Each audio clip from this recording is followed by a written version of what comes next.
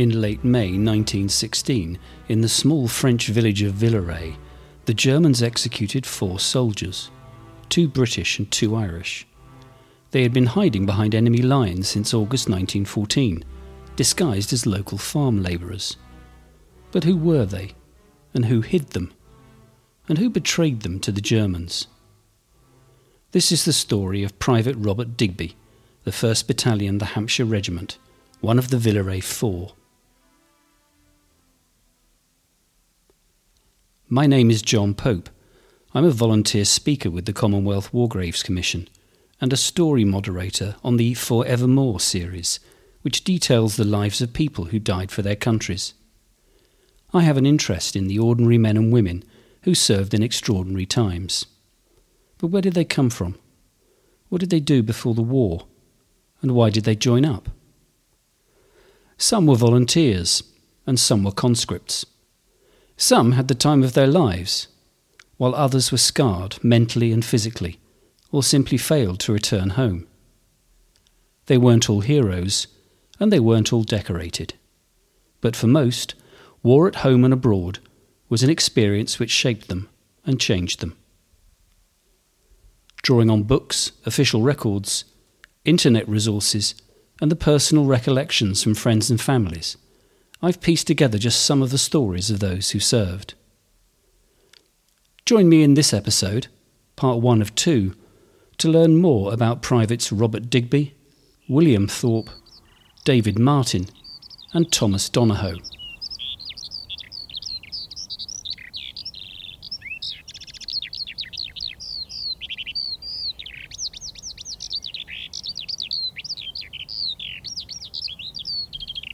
Robert Digby was born in 1885 in Northwich, Cheshire, the son of Robert and Ellen Digby. Robert Sr. was a colonial soldier serving in India, but was seriously injured in a hunting accident. Ellen Digby was a fishmonger's daughter from Northwich, and Robert Jr. was born while the family were on home leave in England. His younger siblings, Thomas and Florence, were born in Bengal before Colonel Digby was sent home in 1908. His injury was such that he'd been invalided out of the army, and the family settled in Totton in Hampshire. As with many returning colonial families, the Digbys had few home ties, and little connection with Hampshire. Robert Digby Jr. was restless, and tried his hand at various jobs: horse trainer, chicken farmer, and a spell as a waiter in Paris, where he learned to speak French, a skill which would serve him well later on. By 1913, and with a series of failed career attempts behind him, Robert Digby joined the army, the 1st Battalion, the Hampshire Regiment, at Winchester, completing his training by early 1914.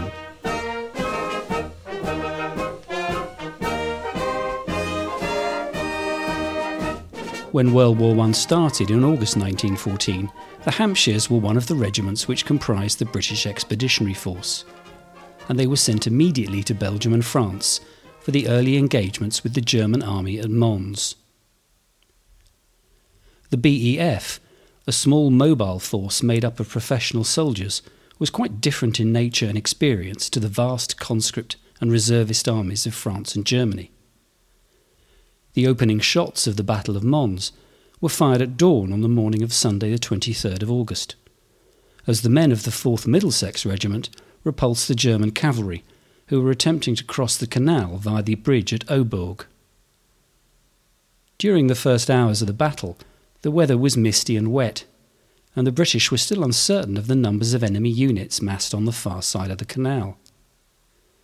By 10 o'clock in the morning, the day had brightened up, and enemy fire had intensified, and it became clear that they were facing a huge German force.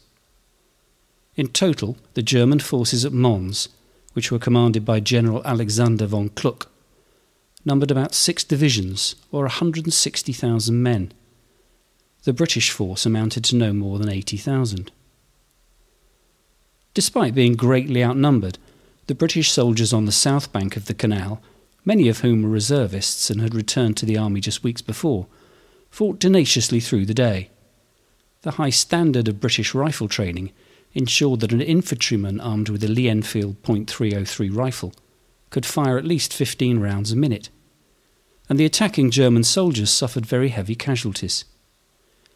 Despite this stiff resistance, the sheer weight of enemy numbers and the deadly accuracy of German artillery fire meant that the British were extremely hard-pressed from the outset.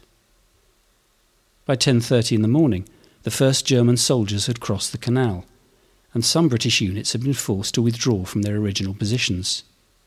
By mid-afternoon, German infantry units had begun to slowly cross the canal in force, and a general British retreat was underway. Some historical accounts depict the Battle of Mons and the retreat to Locato as an orderly managed affair, while others suggest it was anything but. A Times correspondent wrote, "Amongst all the straggling units that I have seen, flotsam and jetsam in the fiercest fight in history, I saw fear in no man's face. It was a retreating and broken army, but it was not an army of hunted men. Our losses are very great. I have seen the broken bits of many regiments." One of the broken bits was the 1st Hampshires and Private Robert Digby, who had fled after a huge force of German soldiers had swept towards them across a muddy beet field near Harcourt. The depleted battalion moved south, and 300 men briefly held the village of Ligny before another retreat, leaving Private Robert Digby behind as walking wounded with a bullet wound to his left forearm on the 26th of August 1914. Digby later wrote, "When I emerged from the aid post tent, I had lost an army. They had simply marched off without me." He had also lost his Lee Enfield rifle, haversack and soft-peaked cap, typical of the 1914 pattern uniform. His options were to surrender to the Germans or to try to locate his unit. At that time, rumours swirled of German atrocities, pillage, rape, and the murder of innocent civilians, and shooting wounded British soldiers as they surrendered. Whatever the truth, Digby decided to move south and west in the hope of rejoining the 1st Hampshires.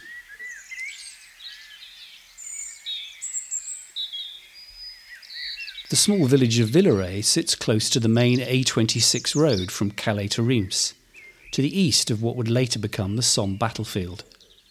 It is perhaps a little smaller and less populated now than it was in 1914, as the village was destroyed later in the war and some of the inhabitants chose not to return.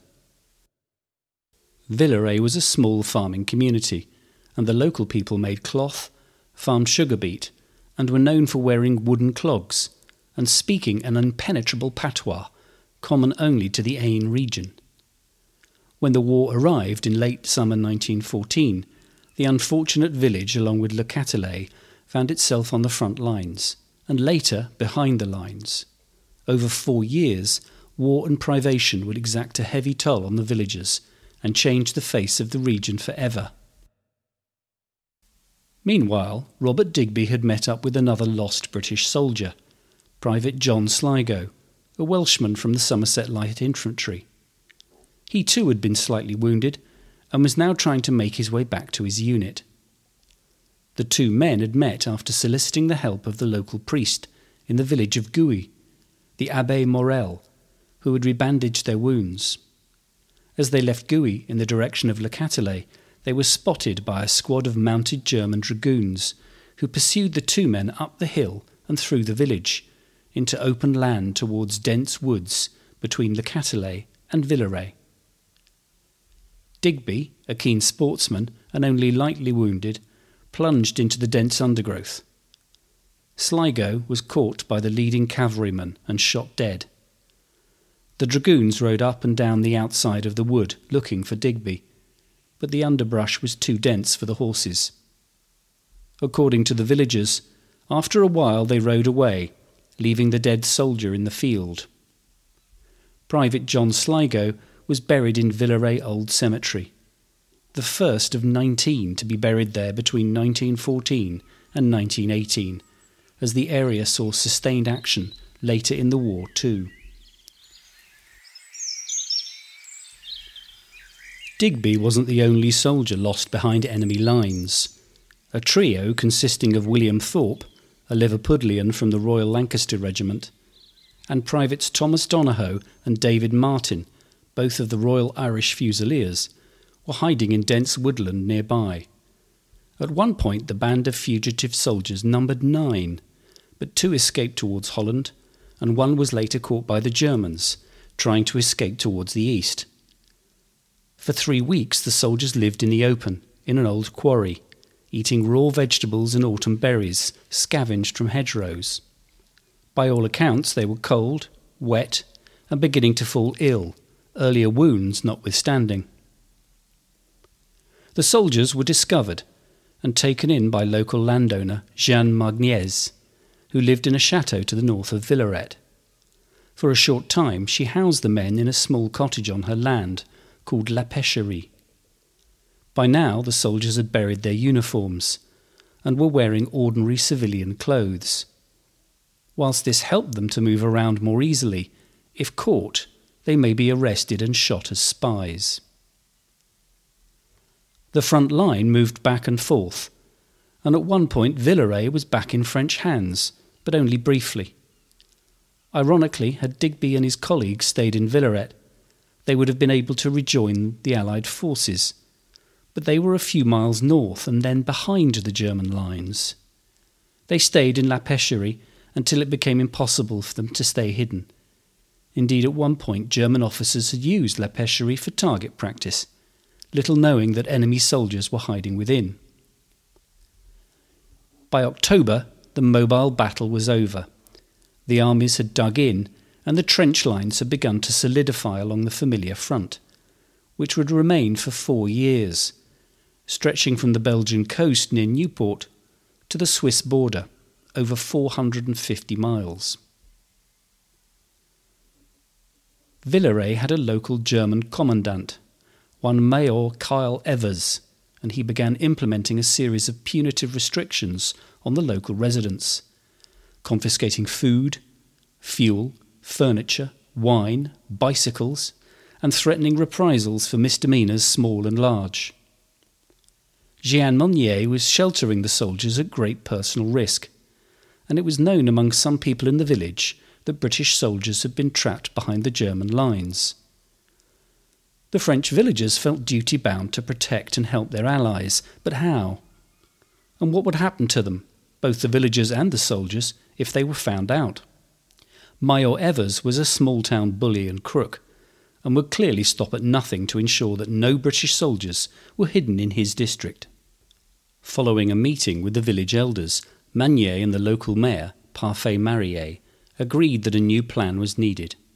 The soldiers should be hidden in plain sight among the villagers and pass themselves off as farmhands. Whilst Robert Digby hid in a tiny room in a villager's cottage, as a French speaker he was able to move around more easily than the other 3. Thorpe only had to open his mouth to be identified as not French, whilst Donohoe was tall, with auburn hair, and looked rather out of place among the locals. Martin was suffering with fever and was carefully tended to by Donohoe. Despite being in the same regiment, the 2 men had barely known each other and came from opposite sides of the religious divide. They soon became firm friends, but had to stay out of sight as much as possible. As it was, Digby came to be taken under the wing of the Dessein family. Jules Dessein and his wife Eugénie and their daughter Claire lived in Villeret with the matriarch, Marie Coulette, one of the best-known and perhaps most feared characters in the village. They were intrigued by this charismatic Englishman, who spoke good French and seemed to be well educated and sensitive. He was acutely aware of the danger his presence posed for the local villagers. The Dessein's daughter, Claire, was only 19 years old, and widely regarded as the prettiest young woman in the village. Before long, she and Robert Digby, 10 years her senior, had embarked on a passionate relationship, and by the spring of 1915, Claire Dessein was pregnant with Digby's child.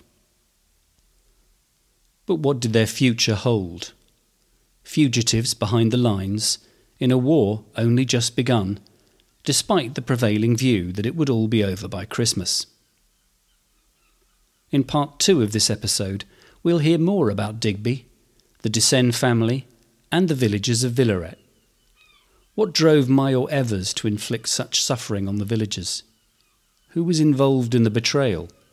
And what happened to Claire and her soon-to-be-born child?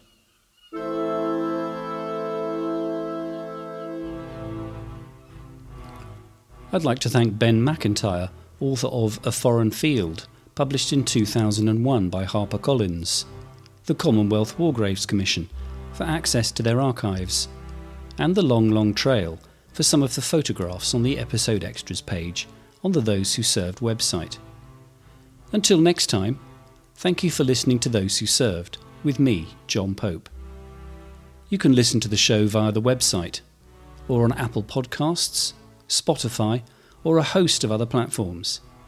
If you listen on Apple, please leave a review, as it makes the show easier for other Apple users to find. You can follow the show on social media via Twitter @ThoseWhoServed, or on Instagram those.whoserved. You can show your support for this free podcast by clicking on buymeacoffee.com on the Those Who Served website. All funds are used to cover the costs of research, production and syndication. You can join in with the show by sharing what details you know of a family member or friend who served in a 20th century conflict. Contact me directly by email at info@thosewhoserved.co.uk. Thank you.